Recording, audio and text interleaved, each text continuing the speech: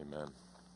Well, church, if you need to grab your Bibles and turn with me to the Gospel of John. Gospel of John, chapter 3.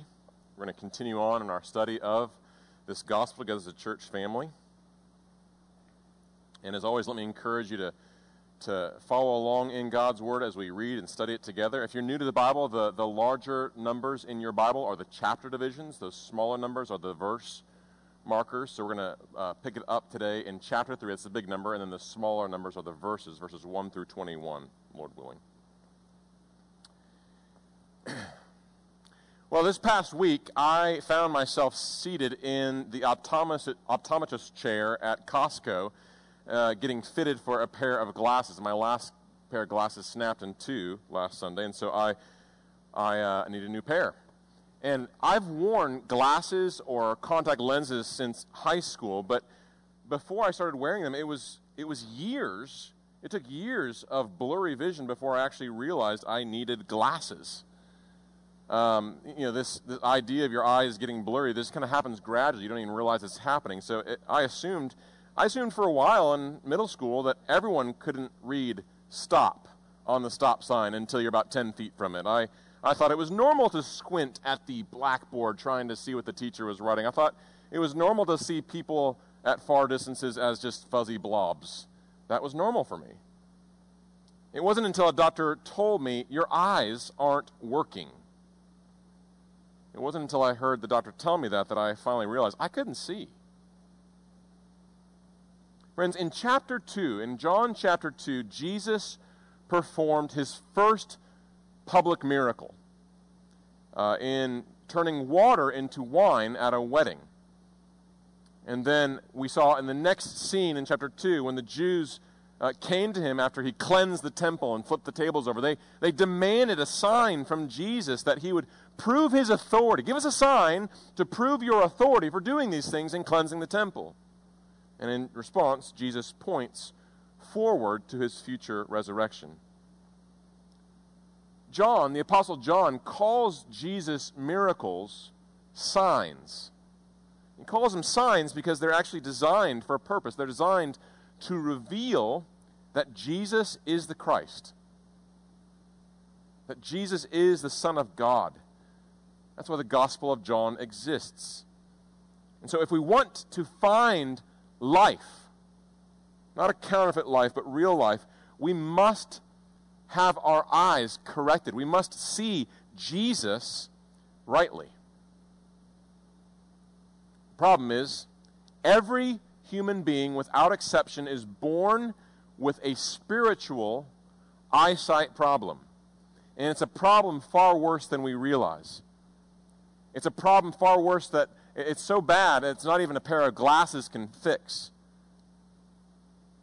In John 3, what we're going to see is Jesus comes onto the scene as a sort of spiritual optometrist who not only diagnoses our vision problem, he makes the blind see. We know this because John says in John 9:39, Jesus says, I came into this world that those who do not see may see. All right.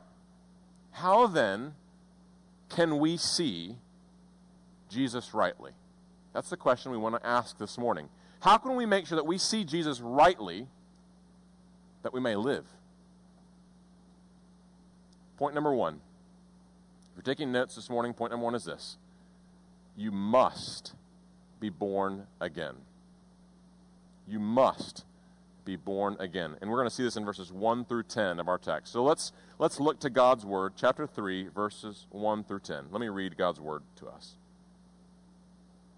Now there was a man of the Pharisees named Nicodemus, a ruler of the Jews. This man came to Jesus by night and said to him, Rabbi, we know that you are a teacher come from God, for no one can do these signs that you do unless God is with him. Jesus answered him, Truly, truly, I say to you, unless one is born again, he cannot see the kingdom of God. Nicodemus said to him, How can a man be born when he is old? Can he enter a second time into his mother's womb and be born? Jesus answered, Truly, truly, I say to you, unless one is born of water and the Spirit, he cannot enter the kingdom of God. That which is born of the flesh is flesh, and that which is born of the Spirit is spirit. Do not marvel that I said to you, you must be born again. The wind blows where it wishes, and you hear its sound, but you do not know where it comes from or where it goes. So it is with everyone who is born of the Spirit. Nicodemus said to him, how can these things be? Jesus answered him, are you the teacher of Israel, and yet you do not understand these things? So the focus in chapter 3 is on this interaction, this dialogue between Nicodemus and Jesus. And in verse 1, John gives us several details that we should highlight about who Nicodemus is. First of all, we're told that he's a Pharisee. And second of all, we're told that he is a ruler of the Jews. Now, for those of you who have read through the Gospels before, Matthew, Mark, Luke, and John, for some who read the Gospels, you might think of Pharisee as kind of a synonym for hypocrite. You know, the Pharisees are seen as the bad guys who are hostile to Jesus. And there's good reason to think that. When you read Matthew 23, Jesus is not very kind to the Pharisees there. But if we had a time machine that we could all get into right now and go back to the first century, we would see that the Pharisees were respected. These were the disciplined. These were like the Navy SEALs of the spiritual leaders.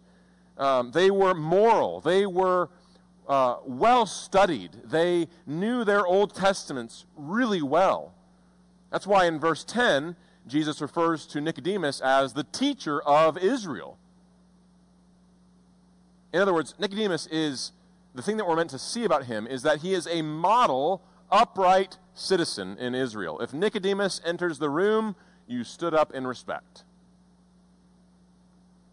So we're told that Nicodemus came to Jesus, and he came under the cloak of darkness. He came at night. And in verse 2, he says to Jesus, Rabbi, which means teacher, we know that you are a teacher come from God.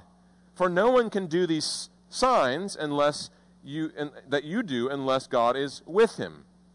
So he sees Jesus as a powerful teacher, and he recognizes that in verse 2.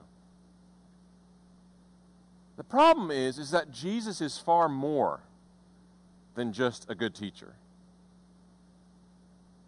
He's far more than a colleague of Nicodemus. Nicodemus is a teacher, he's a rabbi, and he addresses Jesus as rabbi, and he's right to recognize that, but he's much more than a teacher, much more than a colleague.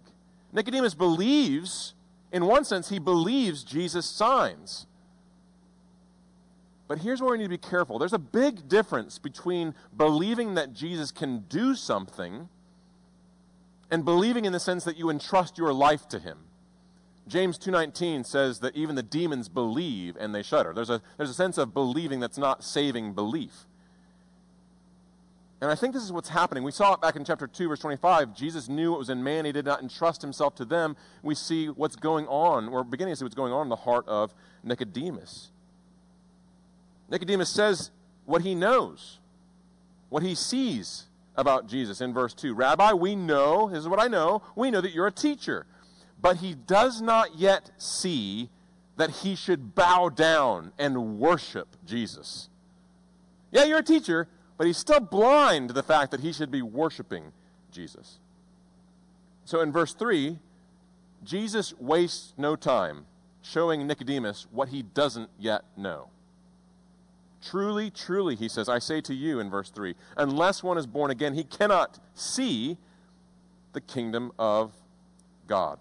You cannot see the kingdom of God. The kingdom here is God. The way we can define that is God dwelling with his people in his place under his rule. The kingdom of God is God's people dwelling in his place under God's rule. Ever since Adam and Eve were exiled from the Garden of Eden because of sin, the people of God have hoped, they have looked forward to God's promised restoration of his kingdom here on earth. The Jews knew about this. Nicodemus knew about this. But they thought that the ticket into the kingdom of heaven was obedience to God's law. So in that sense, if that's the ticket in, then Nicodemus represents the person who's at the front of the line to get in to the kingdom of God. If anybody gets in, it's Nicodemus. And yet Jesus turns that upside down. He says to him, no, you're not seeing this right. The only way to see the kingdom of God is to be born again. Well, this leaves Nicodemus scratching his head. Jesus is flipping his categories upside down. He doesn't know what to do with what he's saying. How can a man enter back into his mother's womb for a second time? He takes Jesus literally. He's confused. And so in verse 5, Jesus restates it. He says, truly, truly, in other words, when he says truly, truly, he's saying, what I'm about to say is trustworthy. It's faithful. Truly, truly, I say to you, unless one is born of water and the Spirit, he cannot enter the kingdom of God. So he repeats what he says, but he emphasizes you must be born of the water and the Spirit. So what does he mean when he says you must be born of the water and of the Spirit? Well, first of all, we need to acknowledge that he's not talking about water baptism. There's nothing in the context that supports that. The focus in John 3 is on the work of God's Spirit. Being born again, as verse 3 says, can actually be translated as born from above. You'll see that in the footnote. If you're reading the ESV, you'll see that footnote in the translation of the ESV. It can be translated as born from above. In other words, the point is that he's highlighting our need for a spiritual birth, a birth from above. So the phrase born of water and the Spirit is actually language about the new birth, a spiritual birth that the Old Testament actually teaches. This is what we heard Pastor Tony read from in Ezekiel 37. And it's also very clear in other places in the Old Testament. In Ezekiel 36, verses 25 and 26, God, far before Jesus actually says this, Ezekiel 36, 25 and 26, Jesus promises this. I will sprinkle clean water on you, and you shall be clean from all your uncleannesses, and from all your idols I will cleanse you. And I will give you a new heart, and a new spirit I will put within you. And I will remove the heart of stone from your flesh, and give you a heart of flesh. So, in other words, what Ezekiel's saying is we need God to cleanse us from our sin. And God promises in Ezekiel he's going to do that. That's the born of the water part. God will cleanse us from our sin. And secondly, we need a divine heart transplant. That's the born of the Spirit part that he's talking about.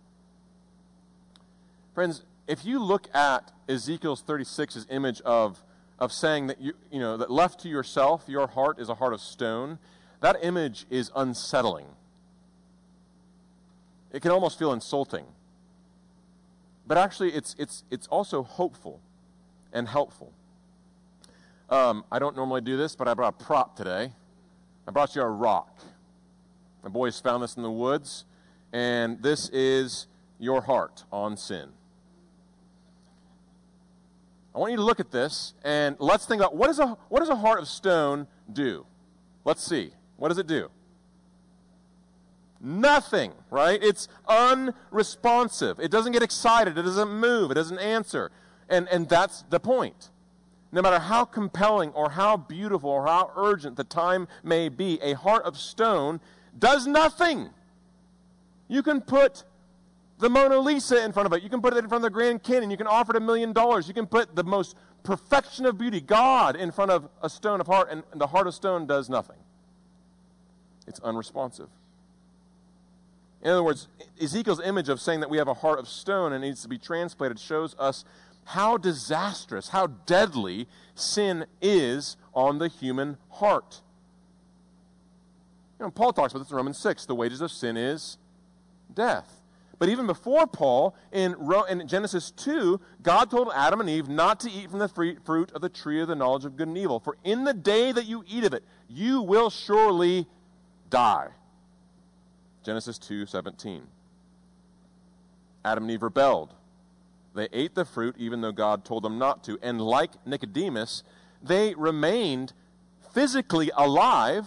Their hearts beated, their lungs breathed for a little while longer, but spiritually, they died the instant they ate of that fruit and disobeyed God.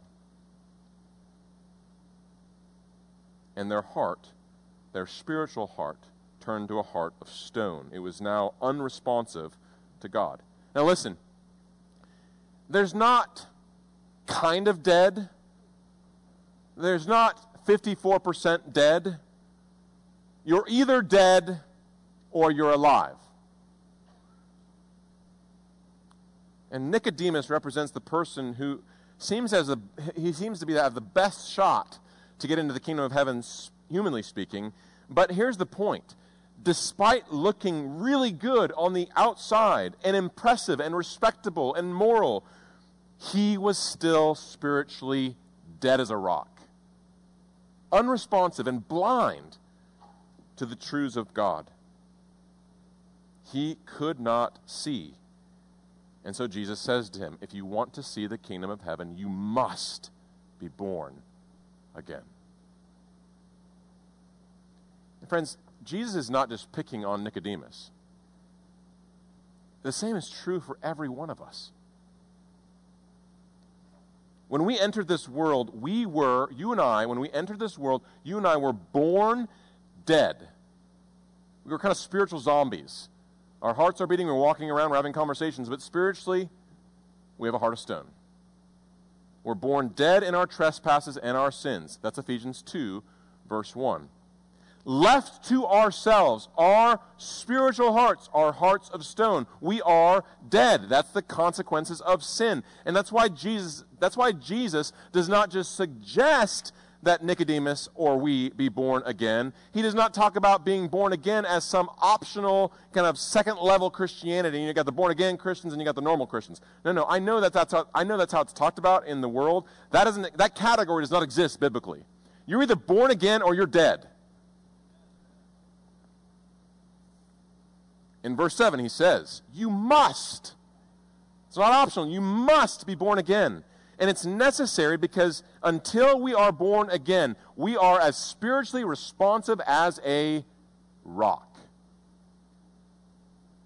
When it comes to God, when it comes to the Bible, when it comes to salvation, when it comes to our desire for coming to church, we are as spiritually responsive as a rock. The new birth, my friends, is necessary to see the kingdom of heaven. But the new birth is also supernatural. Part of what Jesus is highlighting for us is that this new birth is a work of God. God does it. I'm 40 years old, but I did not choose to be born in 1980 in the state of Nebraska. You know what I did to be born in Nebraska in 1980? Nothing. In the same way, friends, this is sobering. In the same way, the spiritual dead do not make themselves born again. It is a supernatural work of God. God must do it. Where is that in the text? Look at verse 8. The wind blows where it wishes, and you hear its sound, but you do not know where it comes from or where it goes. So it is with everyone born of the Spirit. It's hard to see in the English, but the Greek word for wind and the Greek word for spirit is the exact same word. It just depends on the context. It's pneuma, right? In the new birth, the Spirit of God is sovereign. God is free. The new birth is not a matter of us pushing this button or pulling this lever and out comes the child of God. I kind of wish it was sometimes. We kind of wish it was, but that's not how it works. God, the sovereign God, is the one who brings about the new birth. The wind blows where it wishes. So it is with everyone who is born of the Spirit. We are not in control. God is. Friends, if you go to the hospital tomorrow and you have a sore thumb, and you go to the hospital thinking it's a bad sprain, the doctor looks at it and then turns around and says, I've got some hard news for you. We actually need to amputate your arm below your elbow. you realize how bad your problem is by the remedy that is prescribed. Nicodemus comes to Jesus thinking that they're colleagues, thinking that they're fellow rabbis. He assumes that he's a shoo-in for the kingdom of heaven. And then Jesus says to him, no, you must be born again. Your sin is so destructive in your life, it's left you dead. Your heart is a stone. It's hard to hear. It feels insulting to our accomplishments and our pride, but it is true. The remedy prescribed shows how serious our problem is. And Jesus says, it's so serious, you need to be born again. It's hard to hear, but it's the path of hope. It's the path of life. So if we're looking at verses 1 through 10, how do we apply what we're seeing in verses 1 through 10? Lots of things we could say. Let me offer two suggestions. First, the new birth should foster in us humble gratitude.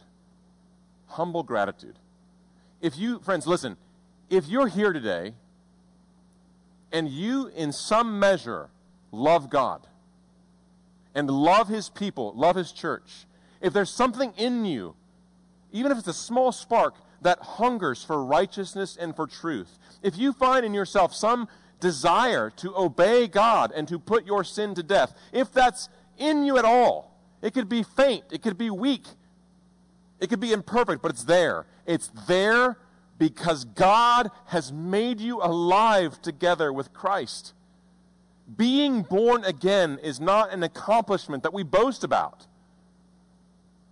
It's a grace of God that we are thankful for. God's grace in the new birth destroys self-righteousness. And it shapes how we treat each other as the family of God. If you want a homework assignment on this afternoon, read Ephesians 2. That's where Paul talks about the new birth. You're made alive together with Christ. Then read Ephesians 4. That's Paul's application of the new birth. Ephesians 2 is the new birth. Ephesians 4 is the application. Well, what do? Read Ephesians 4. If you're born again, that's what you should do. All right. So the first application is humble gratitude. The new birth should foster humble gratitude. Second application, it should give us confident hope. It should give us confident hope.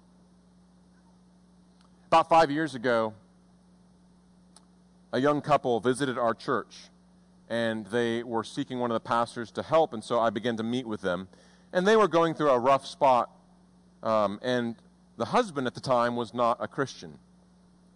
So in addition to the marriage counseling that I was doing with them, I repeatedly unpacked and shared the good news of Jesus Christ, the gospel, with him.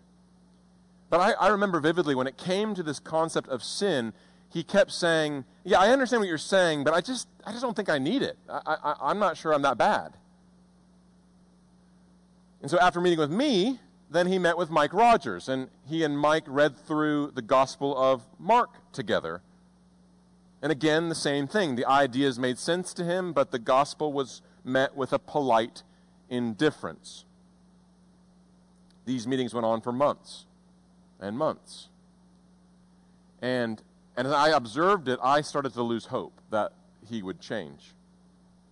Not only was he unconvinced, not only was he thinking that he didn't have a sin problem, the things in his marriage were getting worse. And so when the husband informed me at one point near the end that they were going to a marriage conference to give it one last shot, I remember quietly thinking, oh, this conference isn't very good. This thing is not going to work. I didn't say that, but that's what I was thinking. But I was wrong. The husband went to the conference not a believer.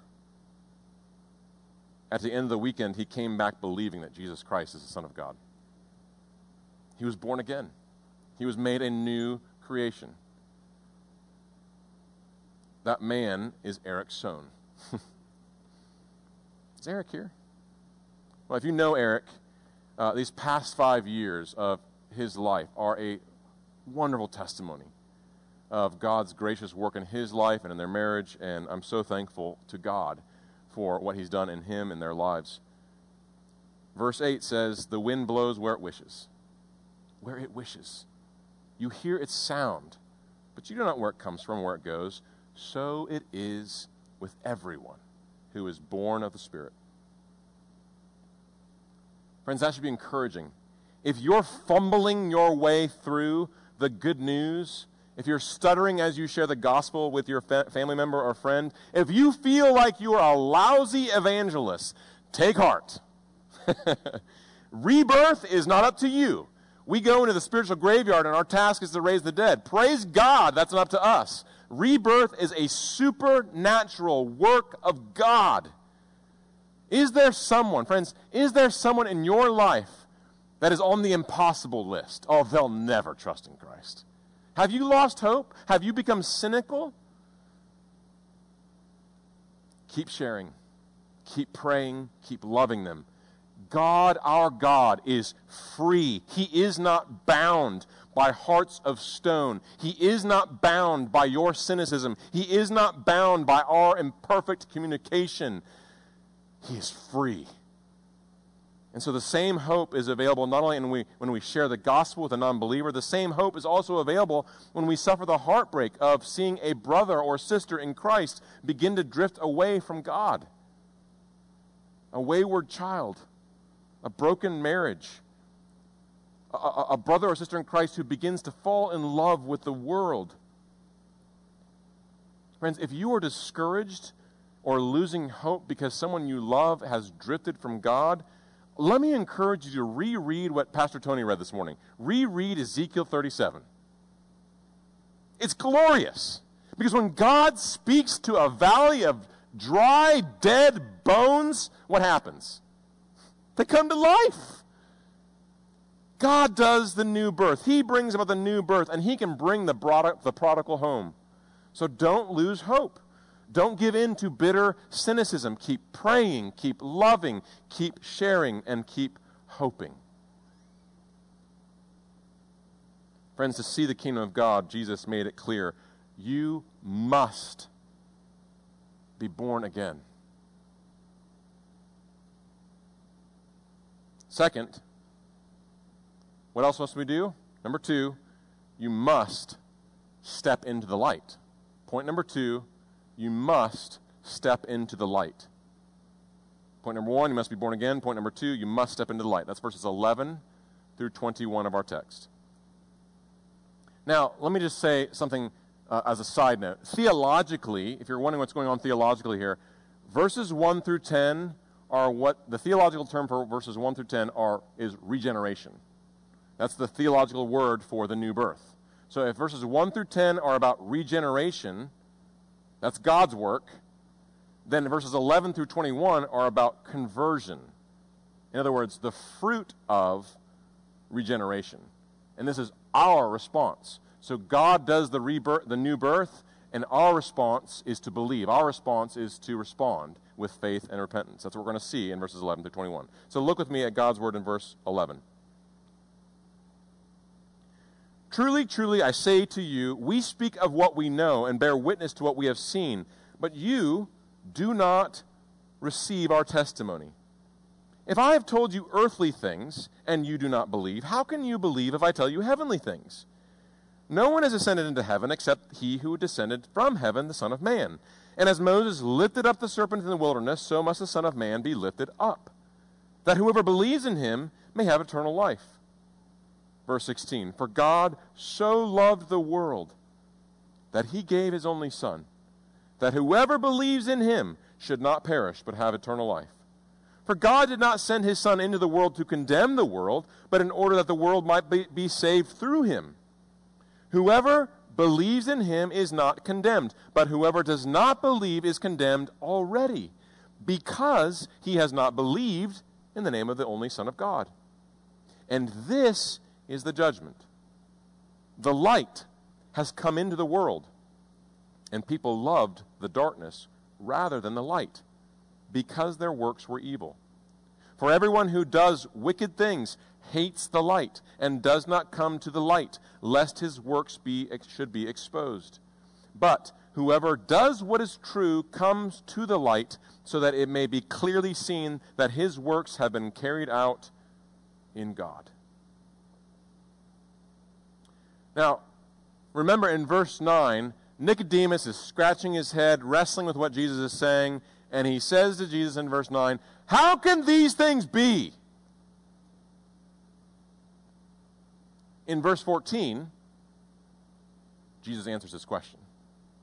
In verse 14, Jesus goes back. He reaches back to the Old Testament, a story in the Old Testament that Nicodemus knows, and he reaches back there to help him and us understand how these things can be.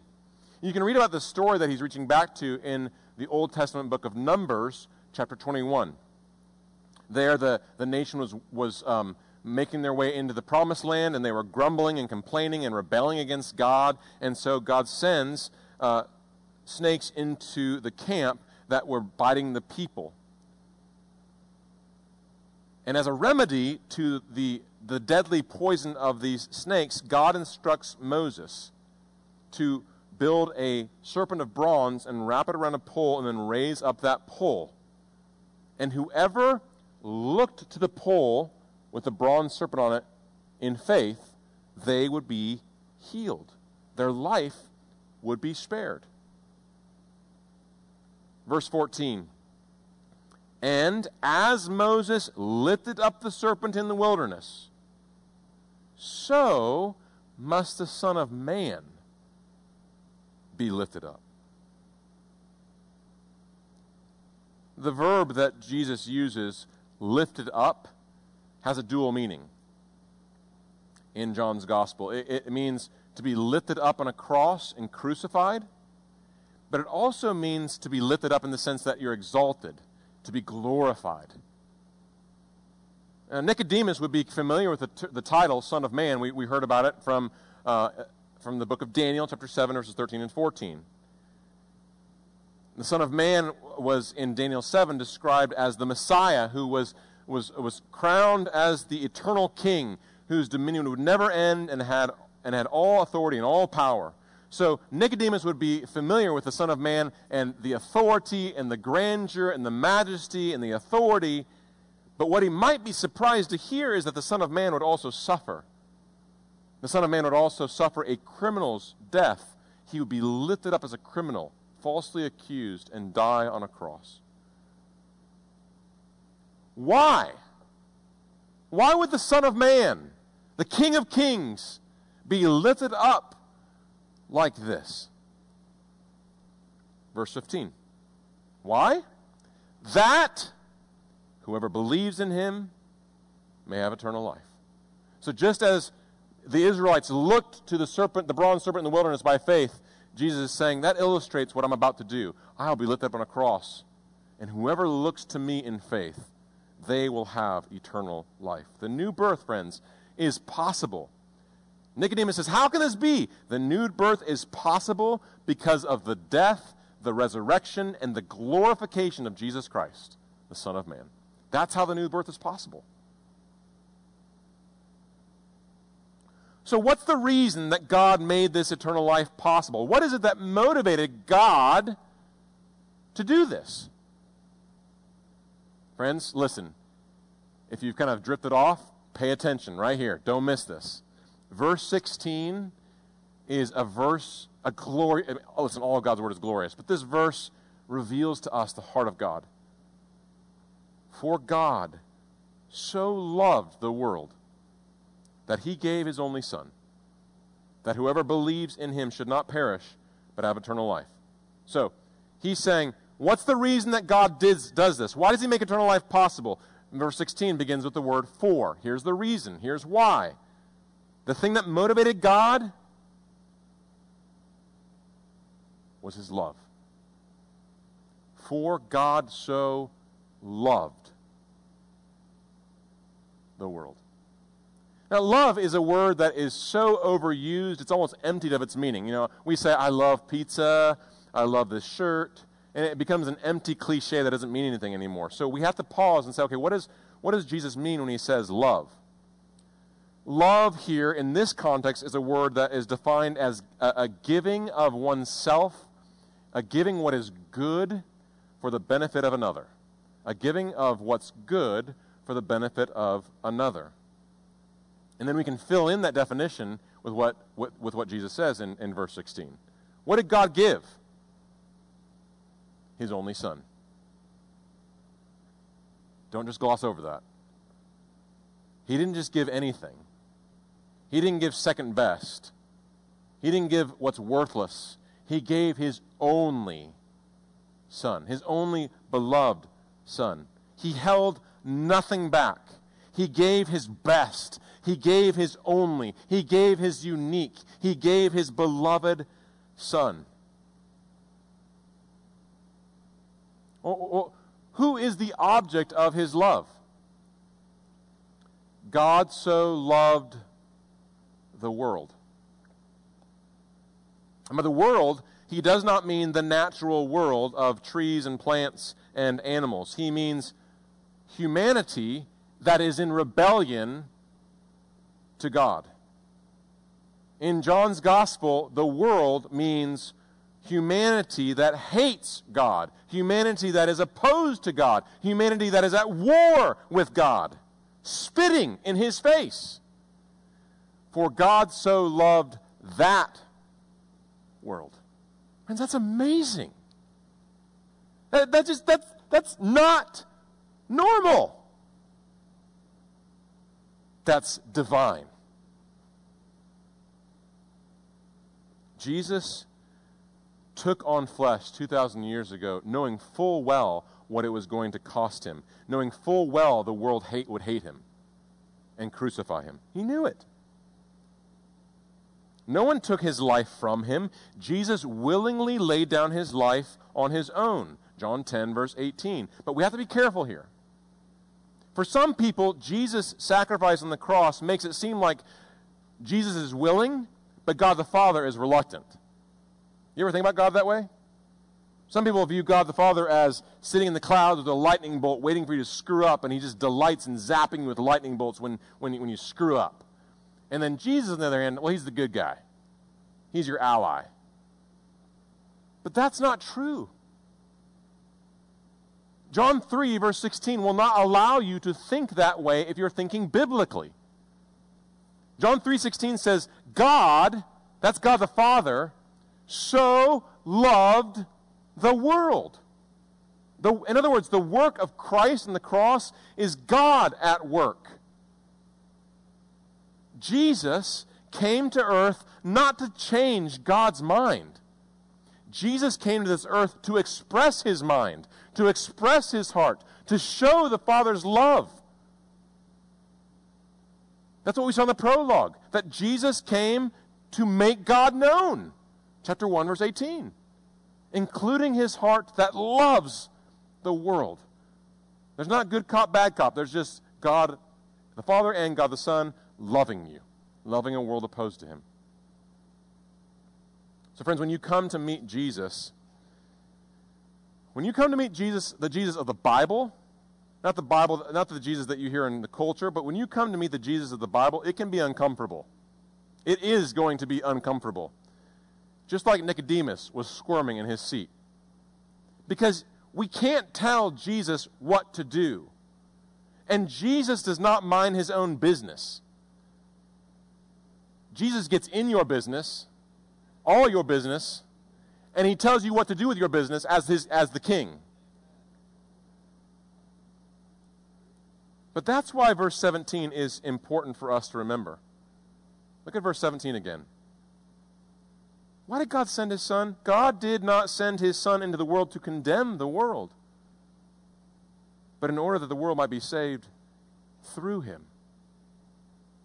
Is it uncomfortable to meet the Jesus of the Bible? Yes. But His purpose, however painful it might be, is for our good. He did not come to condemn you. He came to save you. Well, does that mean that the whole world, without exception, does that mean everybody gets saved? No. And John makes that crystal clear. The purpose of Jesus' mission, yes, is to save. He came not to condemn, but to save. But if Jesus' saving work is rejected, then judgment and condemnation is the result. Verse 18. Whoever believes in him is not condemned, but whoever does not believe is condemned already, because he has not believed in the name of the only Son of God. I know this doesn't fly well in our world today when we talk about the exclusivity of Jesus, that there's only one way, that there's not multiple roads to God. But this is the truth. Jesus, in his word, said, I am the way, the truth, and the life. No one comes to the Father but through me. So to reject him is to choose death. To not believe him, to not trust him, is to choose condemnation. And sadly, as we look at Nicodemus, Jesus makes it clear that Nicodemus, up till now, did not receive him. Verse 11. Up till now, he did not believe and trust Jesus. Verse 12. And so sadly, at this point in John, Nicodemus stands condemned. Those are sobering words. Verse 2 says that Nicodemus came by night, but he is more in the dark than he realizes. Friends, after looking at the breathtaking and gracious, undeserved love of God in John 3, a natural question is, why in the world would anyone turn this love down? Why would anyone in their right mind say no thanks and go the opposite way of Jesus? It's irrational. It sounds insane to hear what God has done over the top to give his only Son to his enemies for our salvation and say no thanks. Why would anyone reject him? John provides an answer in verse 19. This is the judgment, verse 19.